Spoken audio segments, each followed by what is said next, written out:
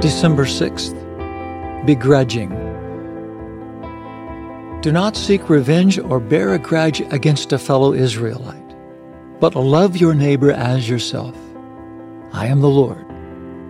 Leviticus chapter 19, verse 18.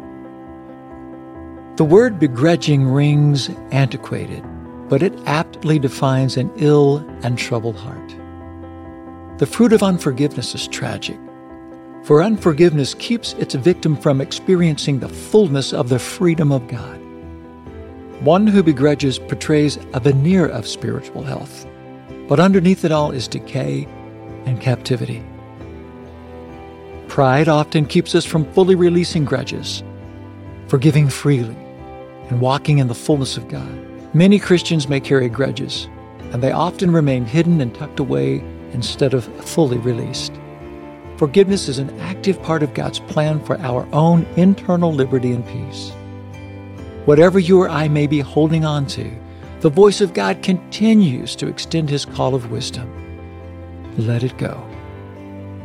Through you, Lord Jesus, I am forgiven. By your Holy Spirit, reveal any places in my heart that are harboring unforgiveness. Amen. Forgive us our sins as we forgive those who sin against us.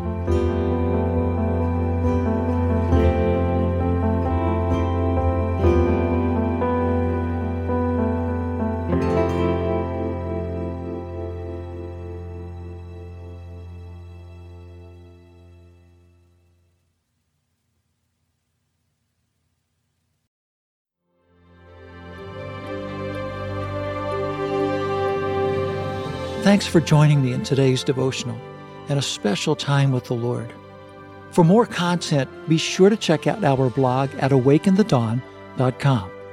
Follow us on our Instagram at Awaken the Dawn Daily and Facebook at Awaken the Dawn. We also have a Patreon at patreon.com/awakenthedawn if you would like to support our work with Hope Village.